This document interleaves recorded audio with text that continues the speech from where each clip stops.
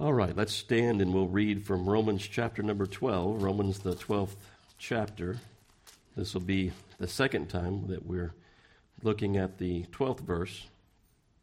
Romans 12:12, rejoicing in hope, patient in tribulation, continuing instant in prayer. Let's pray. Brother Donnie, would you pray for us?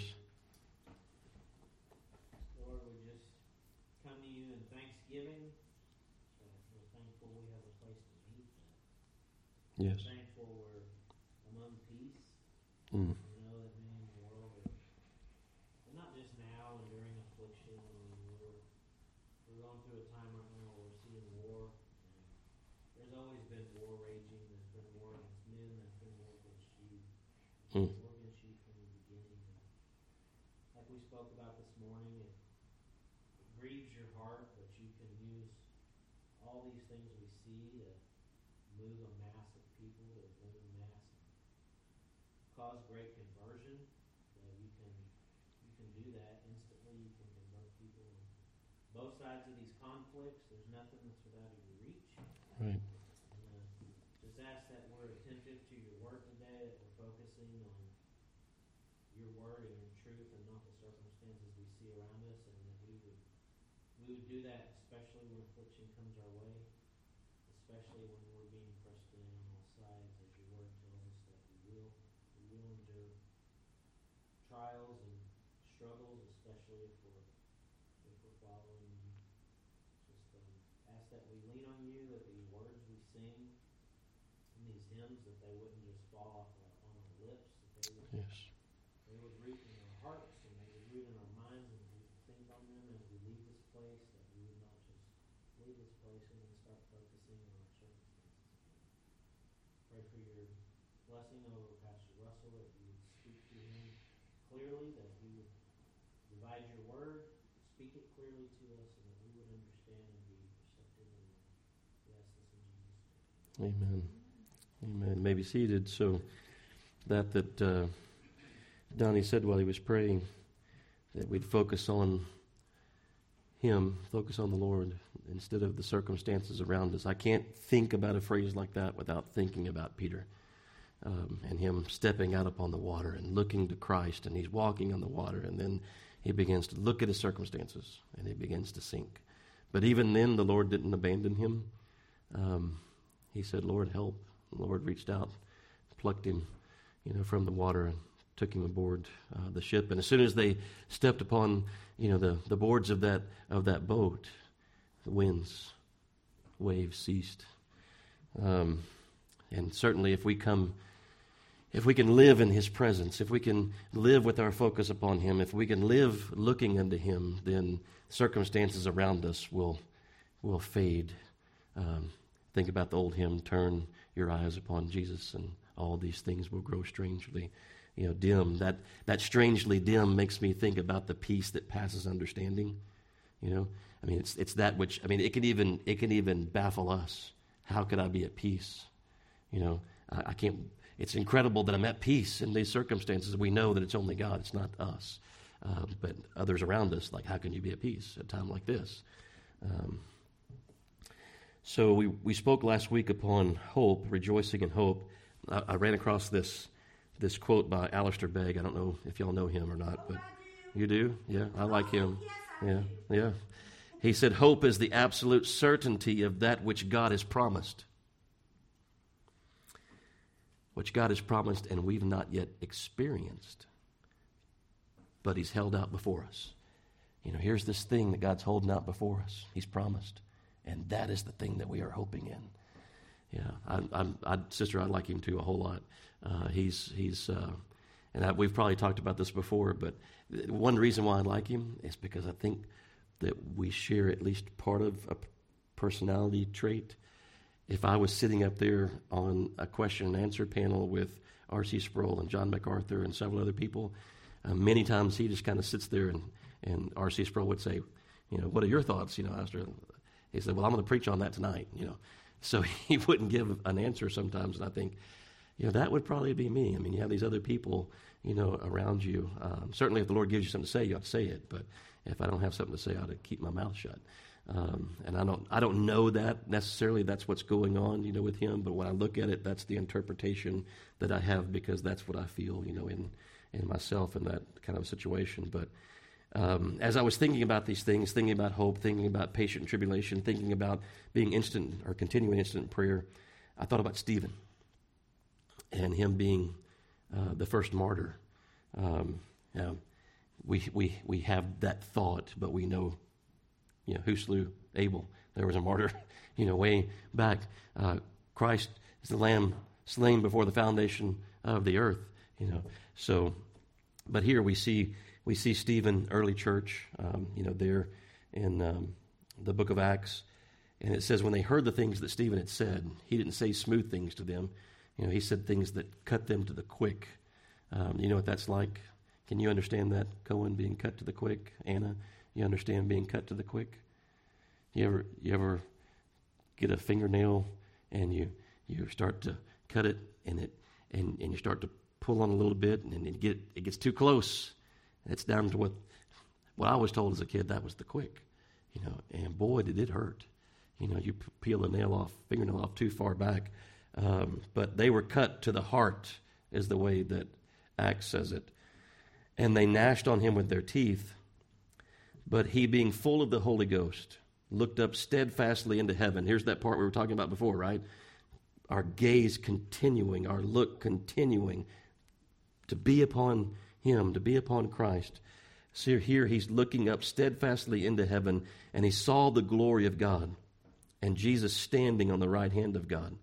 Many a martyr has gone to the gallows, with that vision, with that hope, with that trust that has supported them, and given them some buoyancy, so to speak, in the midst of the things they're going through, but or what's about to be, done unto them. But he said, "Behold, I see the heavens opened and the Son of Man standing on the right hand of God."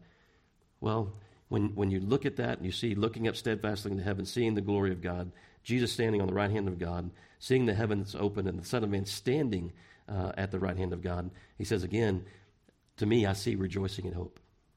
That's the first part of our verse in Romans 12. Then you go on and it says, then they cried out with a loud voice and stopped their ears. And I'm sorry, I didn't give you the text, did I? It's Acts 7, 54 through 60, if you want to turn over there. But anyway, then they cried out with a loud voice and stopped their ears and ran upon him with one accord and cast him out of the city and stoned him. So you think about this. This isn't just this is several events that are happening here. They cried out against him. They stopped their ears. They ran upon him with one accord.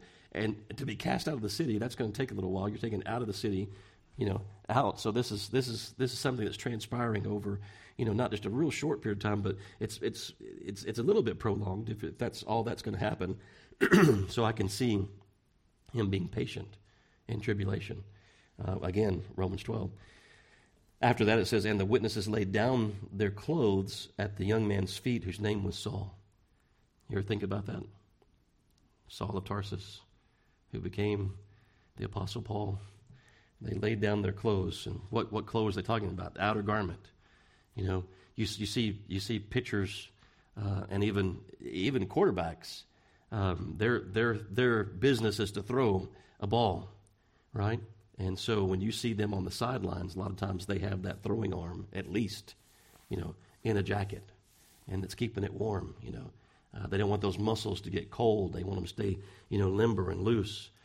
Well, taking off their outer garments, they were getting ready to hurl stones at Stephen. They didn't want anything to impede, them from being able to throw with all their force. This is the anger, that we see of these men. They laid down their clothes at the young man's feet, whose name was Saul, and they stoned Stephen, calling upon God. Here he is calling upon God as they're throwing these stones at him, saying, what was he saying? He says, Lord Jesus, receive my spirit. And he kneeled down. And he cried with a loud voice, Lord, lay not this sin to their charge. And when he had said this, he fell asleep. What do we have left out of the three things in Romans 12:12 that I haven't mentioned? Rejoicing in hope, patient in tribulation. What's the last thing? Yeah, continuing, devoted to prayer, continuing instant in prayer. Was Stephen devoted to prayer? I mean, here he is being murdered. He's praying. He's devoted to prayer, no doubt. But as I was thinking about these things, as the Lord, you dwell upon, meditate upon, the Lord opens, things up to you. And I'm like, I could see all three of those things, right there, in Stephen's life, even at the end of his life, even at his life being taken, from him, so to speak. And of course, he knew who was taking it, right?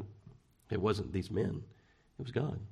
God was taking him home. So Stephen, under extreme persecution, yet able to respond in such a way, to rejoice in hope, to be patient in tribulation, and continue instant in prayer. Only from the throne of grace that we come boldly before, Scripture tells us, can we obtain such grace, such help in time of need.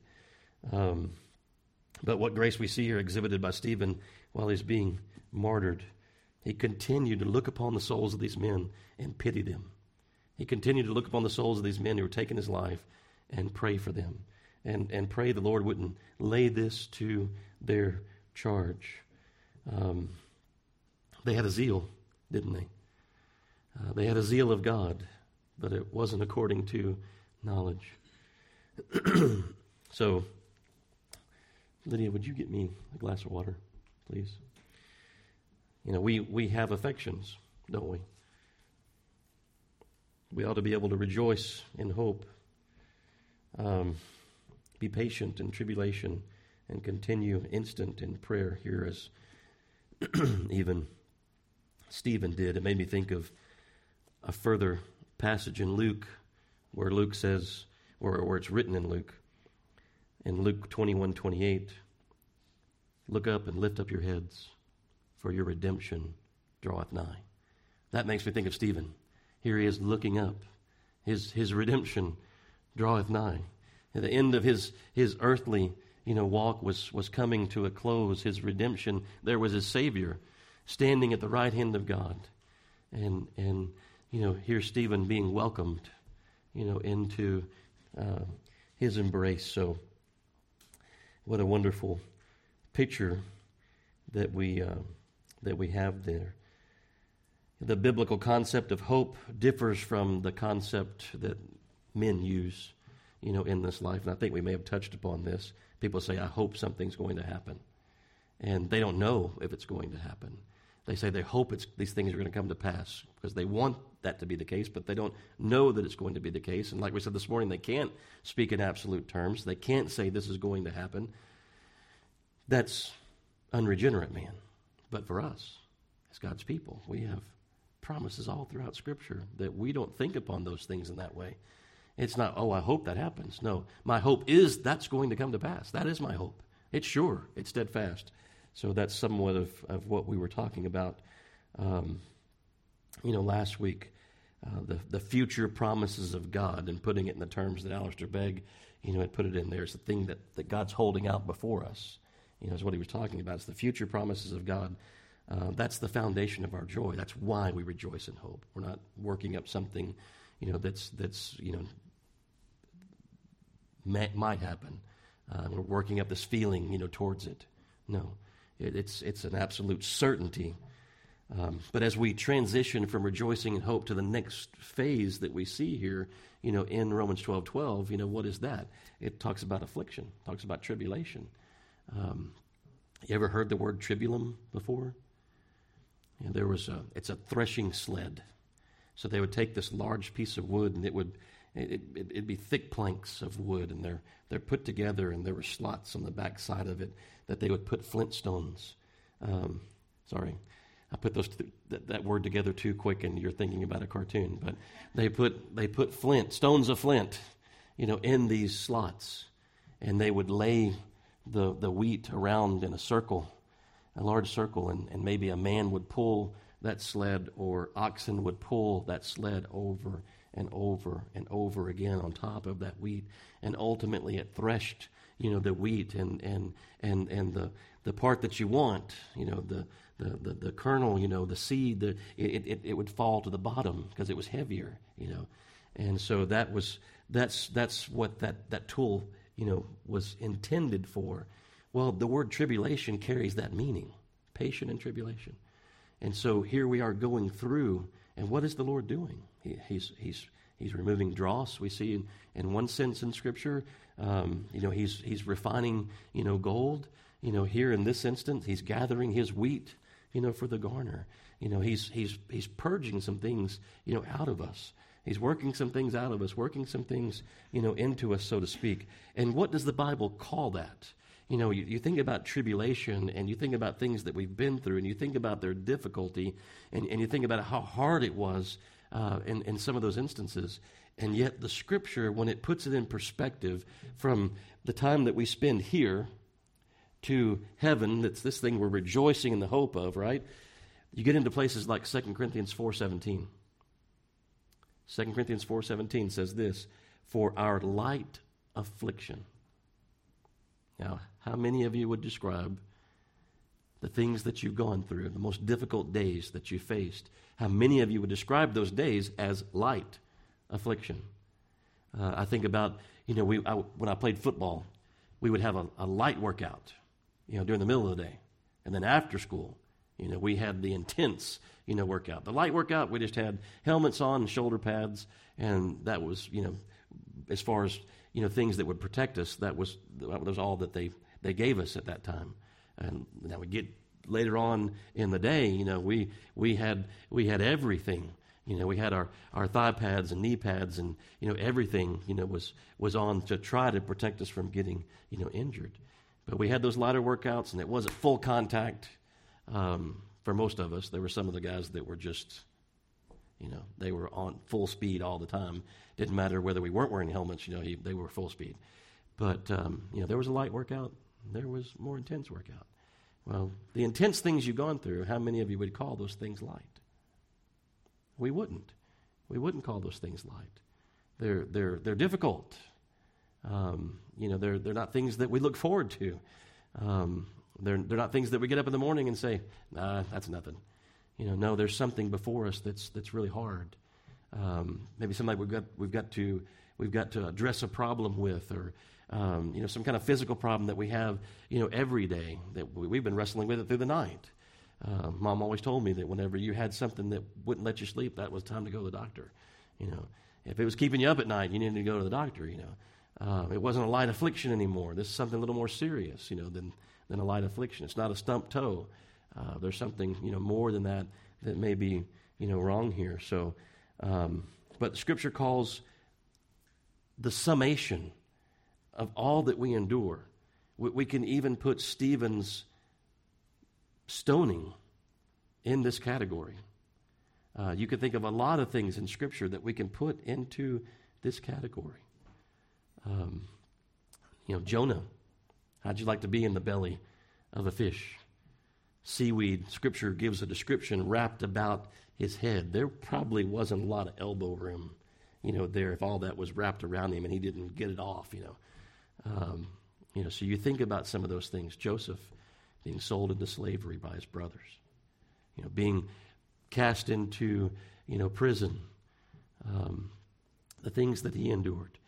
You think about Moses. That gets a little more on the side of light affliction because he chose to suffer, with the people of God than to enjoy the pleasures of sin, for a season. But there's some difficult things. Think about the murmuring that Moses listened to, in the wilderness all those years. They just complained and complained and complained. It's hard to be in a role in leadership like that when you have, the people that ought to be appreciative and thankful and grateful for what God has done in delivering them from Egypt and opening the Red Sea and drowning, Pharaoh's army and providing manna from heaven and water from the rock and their clothes and their shoes not wearing out. But here they were murmuring and complaining. And that had to be a daily drag upon, kind of like that threshing instrument going around, on Moses. But the Lord permits these things for a purpose. He permits them for a purpose. And we're told in 2 Corinthians 4:17, for our light affliction, which is but for a moment, worketh for us. Think about that. Don't skip over that part of it there. Works for us. So tribulation works for us. God causes painful things in our lives to work for us. They're not working against us. They're working for us. Worketh for us a far more exceeding and eternal weight of glory. When it comes time to weigh things in the balances and the scales, our affliction compared to the weight of glory, I mean, these things are going to be surely at that time considered by us as having been light. They might seem heavy now, but they'll seem light then. While we look not at the things which are seen. Here's this whole perspective again, isn't it? It's the thing that Donnie was praying about earlier, our perspective, looking unto the Lord, looking into the author and finisher of our faith. So while we look not at things which are seen, but at the things which are not seen. For the things which are seen are temporal, but the things which are not seen, those are eternal things. Those are things that we hope in. Those are things that we rejoice and hope over. And those are the reasons why we can be patient in tribulation. So it's good to know, isn't it, that affliction has a purpose. Affliction has a purpose. These are not things that are just happening to us randomly. Everything that has occurred in your life as a believer has been for a purpose, and God is working it together for good. That's good to know. Therefore, I can rejoice in hope. That's good to know. Therefore, I can be patient in tribulation. That's good to know. Therefore, I can continue instant in prayer. This is wonderful knowledge to possess. Affliction doesn't, like we said, come at random, doesn't come by chance, doesn't come at the devil's whim, doesn't come by man's design. It comes by God being over all of these things and saying, no, you're not permitted to touch my child. Or, yes, that thing is needful. I'll allow that to happen. I'll permit that. But providentially, he's ordained these things. We understand. We speak about them in those terms so that it helps us to understand a little bit. But we know that Lord's ordained these things from the beginning. That is, again, difficult for us to wrap our minds around. That God has known the end, right? From what? Anybody? Known the end from the beginning. We don't operate like that. We don't know the end from the beginning. Outside of what God's Word says, we know the end from the beginning. But God functions in that way. He knows the end from the beginning because He's orchestrated it all. Because He has ordained it all. Because He is over it all. Nothing is happening that is beyond, what He has willed. So, we can rejoice in that and continue instant in prayer. So if this thing is here, like, let's go ahead and bring Paul back before us again. Remember Paul, thorn in the flesh? So here's this thorn in the flesh. He seeks that the Lord would remove it. And he seeks the Lord would remove it again. And he seeks the Lord would remove it again. And he receives an answer.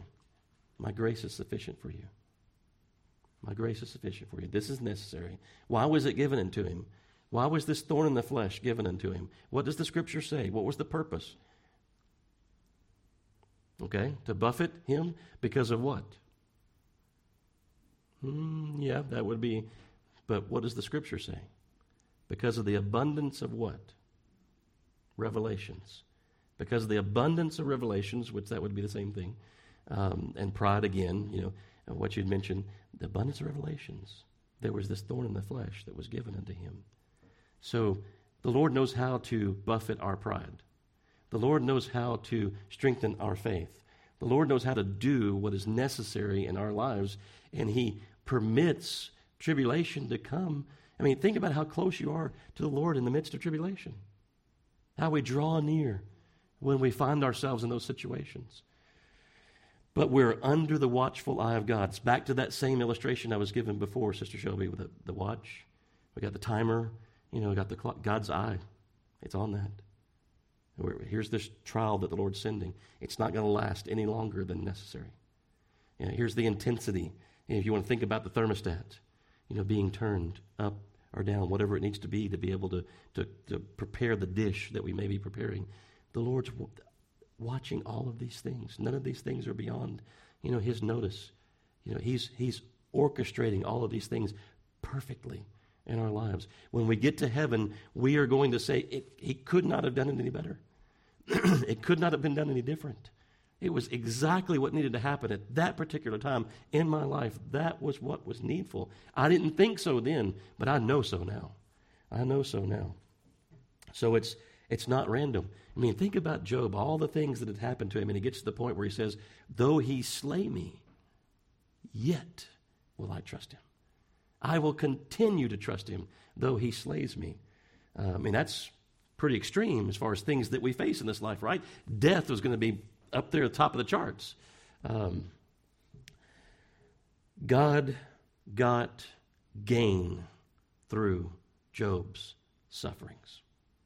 Job got gain through Job's sufferings. We have gotten gain through Job's sufferings. Hebrews 12:11 says, now no, I'm not making light of these things. I mean, Scripture puts it in the perspective of light afflictions in comparison to the eternal weight of glory that we will know. But I'm not making light of tribulation. I mean, Hebrews 12:11 says, now no chastening for the present seemeth to be joyous. I mean, we don't rejoice in going through trouble, but grievous. Nevertheless, what do we read after that? Afterward it yieldeth. So, before we had it worketh in us. Here we have this idea of something being yielded. I don't know if any of you grow a garden, but we know what it is for something to produce a fruit or to produce a vegetable. It's yielding something. So here in these terms, the writer in Hebrews is saying, afterward it yieldeth the peaceable fruit of righteousness unto them which are exercised thereby. The Lord's putting us through the paces. Think about a racehorse and how it's trained to be able to run that race. Well, we're being put through some things so that we can lay aside, Scripture says, every weight of sin that doth so easily beset us, so that we may run the race. We're running a race.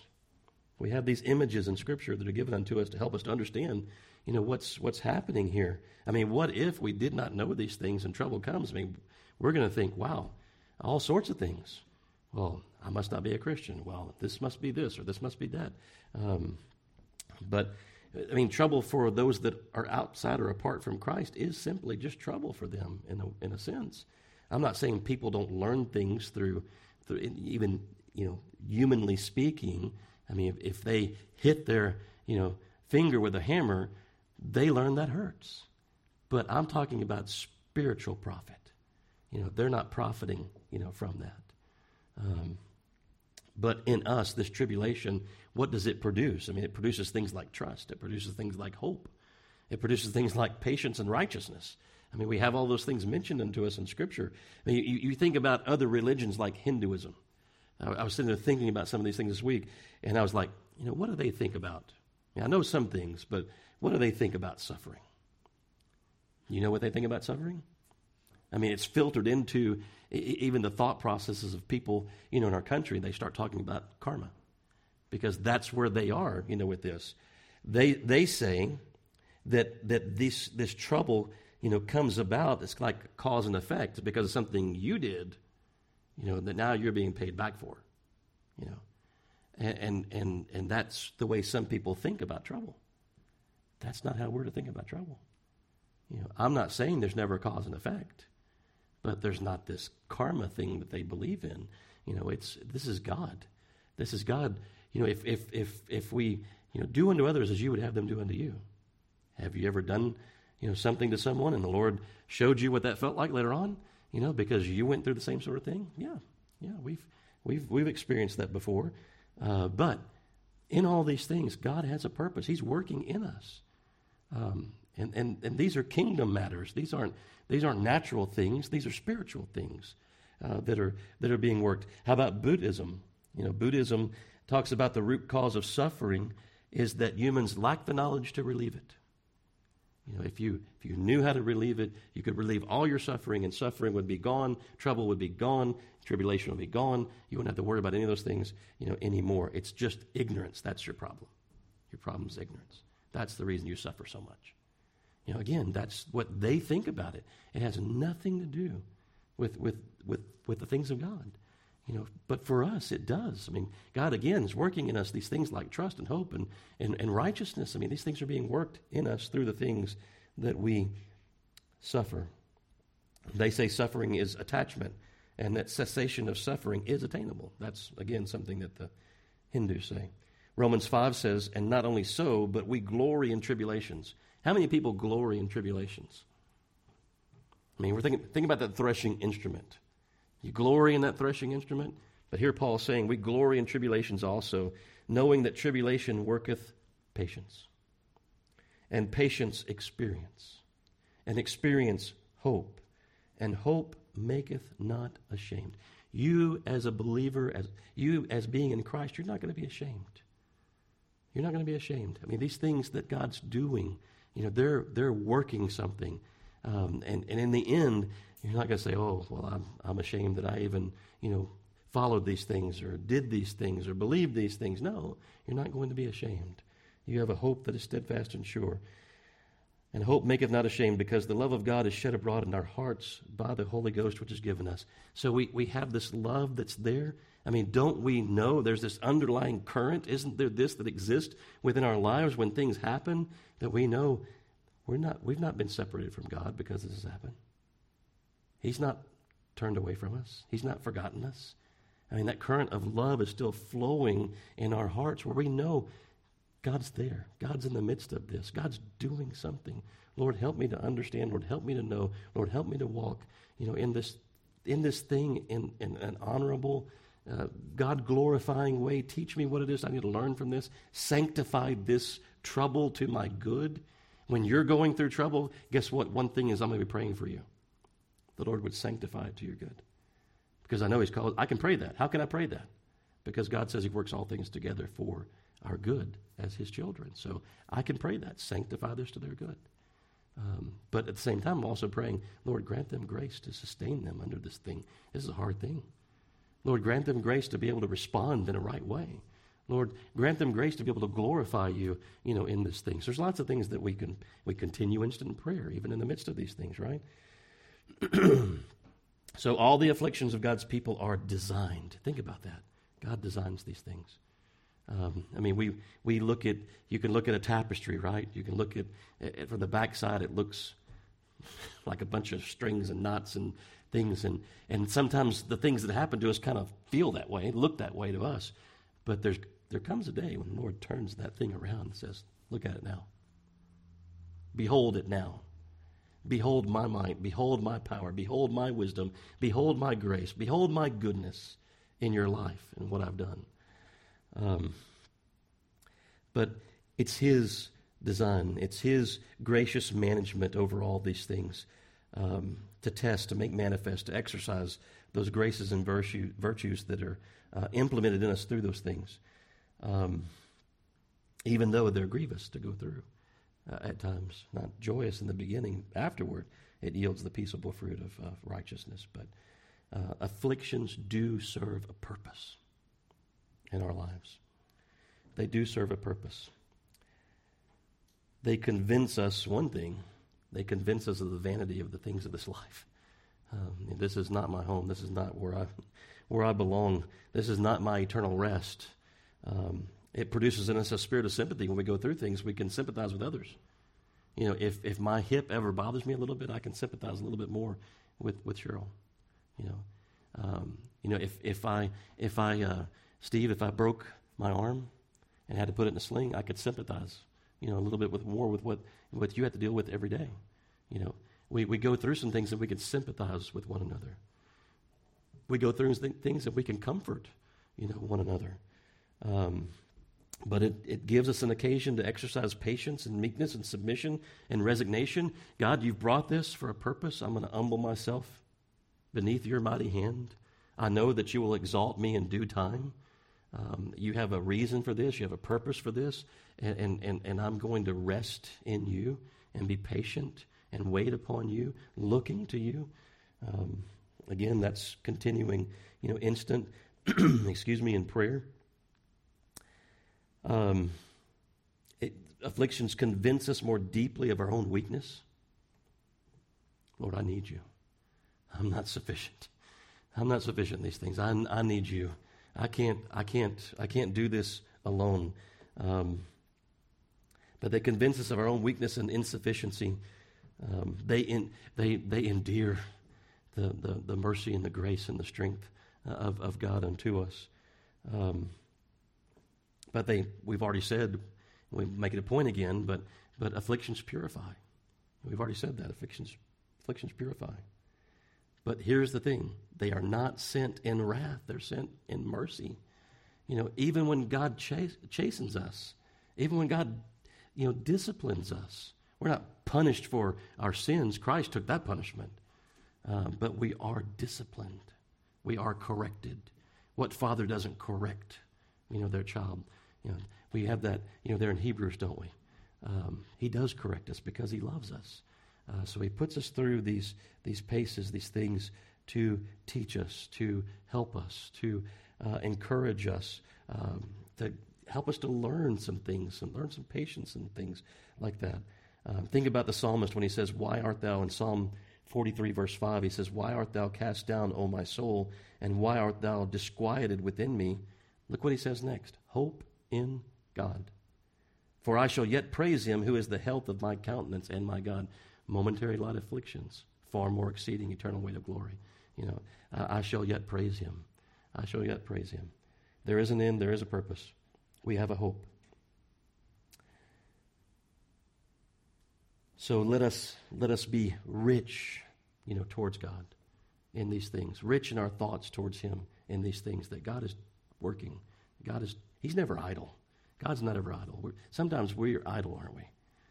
But God's never idle. He's always working. But be rich in our thoughts, the salvation that is ours in Christ, and that these things are working, in our salvation.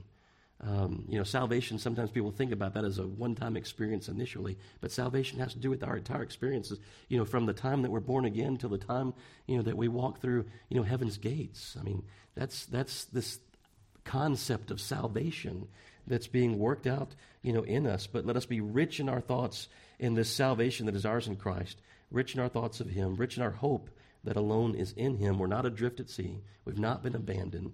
When we think about tribulation, how precious the gift of faith is to believe.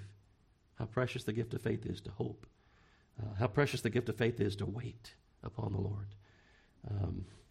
One of the pastors in Ukraine, in response to the attack upon them from Russia, said, and I may have read this to you already, I don't know, but he said, let the nations rage, but we will trust in the Lord. I don't know if I read that to you or not, but, men's deeds are going to wax worse and worse. We're going to hear of wars and rumors of wars. But the circumstances, again, that initial thought, when Donnie was praying, that initial thought that we have there, the circumstances are not our focus. Our focus is upon him. Our focus is upon the Lord. So do we have a hope worth holding on to? I asked you that last week. Does your soul possess a patience in tribulation, as a result? Because we have that rejoicing and hope first. Then there's the patience in tribulation. And then comes, the last part, which is continuing instant in prayer. But I don't think we're going to be able to get that far this morning.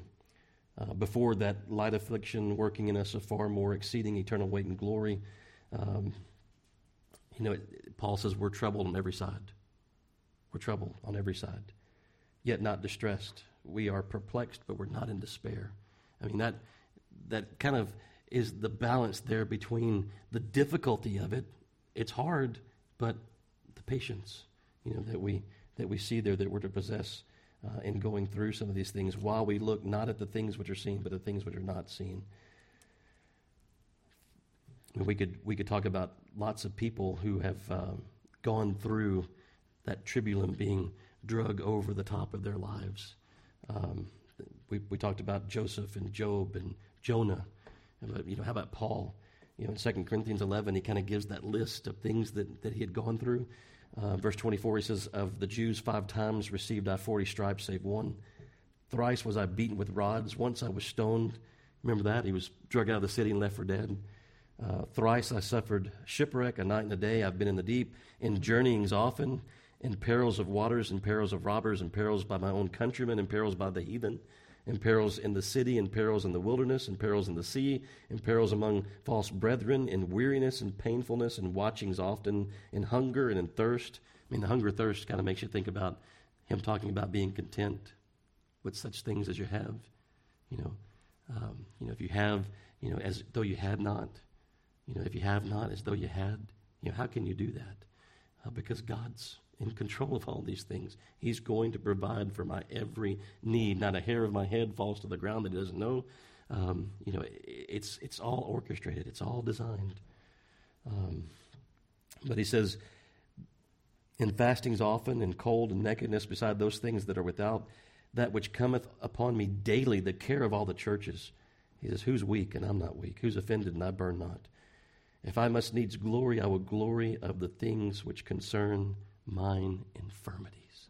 He glories in his infirmities. Didn't he say that when he talked about the thorn in the flesh? When God says, my grace is sufficient for you. My strength is perfected in your weakness. Paul goes on to say, I glory in my infirmity because this is the result. There's a result. God has a result, in these things. A life apart from tribulation is foreign to Scripture. We see all of God's people. All the saints have gone through tribulation. So a life apart from trouble, a life apart from affliction, a life apart from tribulation, that's a foreign concept.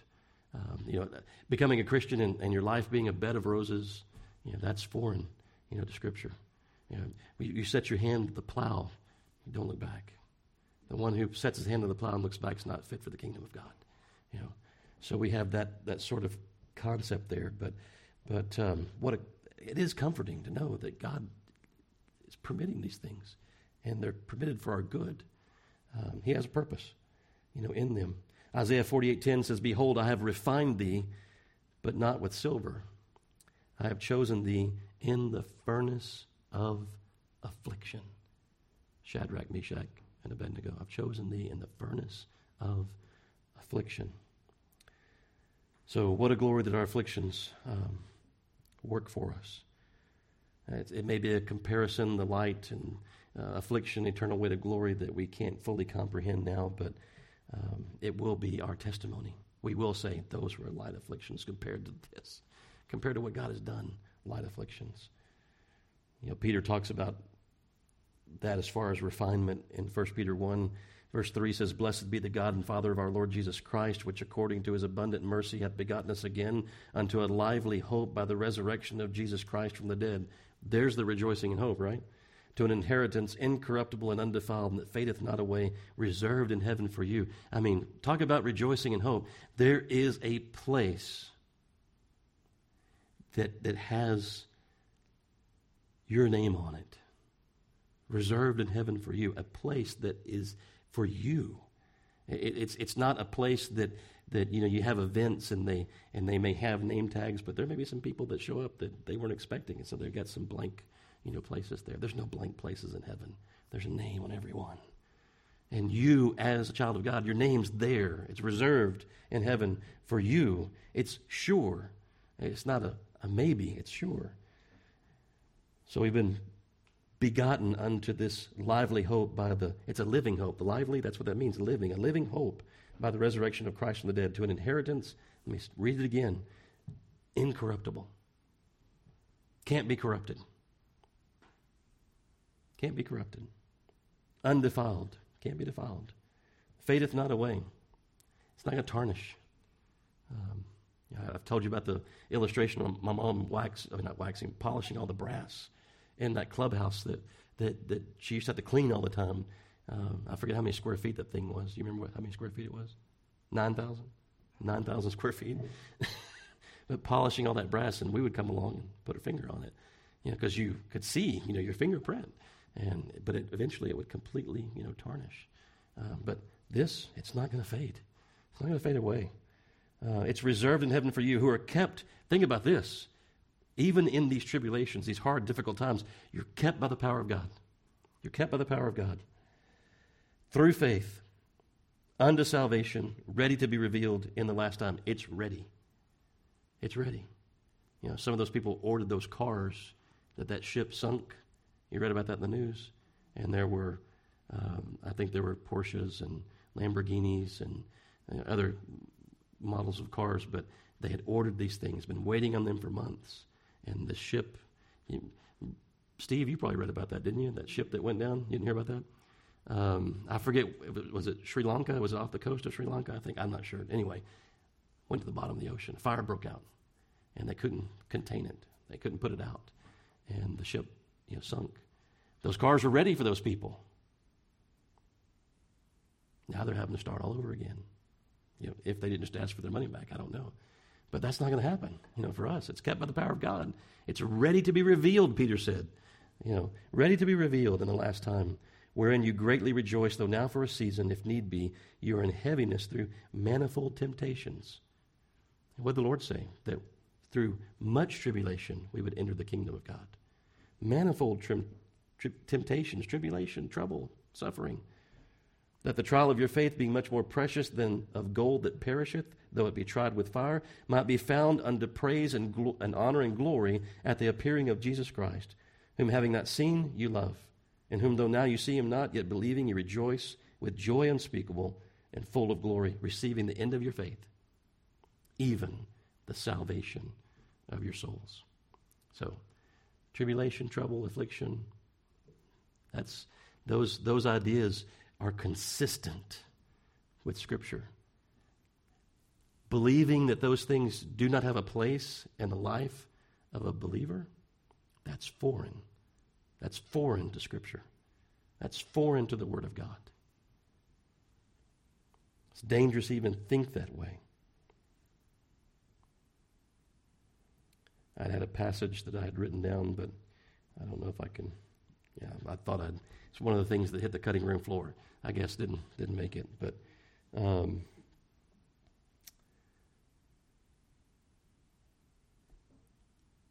I believe it was the passage that speaks about those who believe that gain is godliness. Scripture says, "From such turn away." And we're talking about earthly gain, worldly gain, possessions. The rich man, tear down my barns and build bigger ones because I don't have enough room to contain all my stuff. And God says, "You fool, this night your soul is going to be required of you because you are rich, in those things and not rich towards God." So, Lord, help us from getting entangled in the pursuits of this life. It's continually being dangled before us. But we need to continue to keep our focus upon Him, looking unto Him who is the author and finisher of our faith. There's something more important going on in our lives than amassing, treasure and lands and kingdoms and thrones and power and popularity.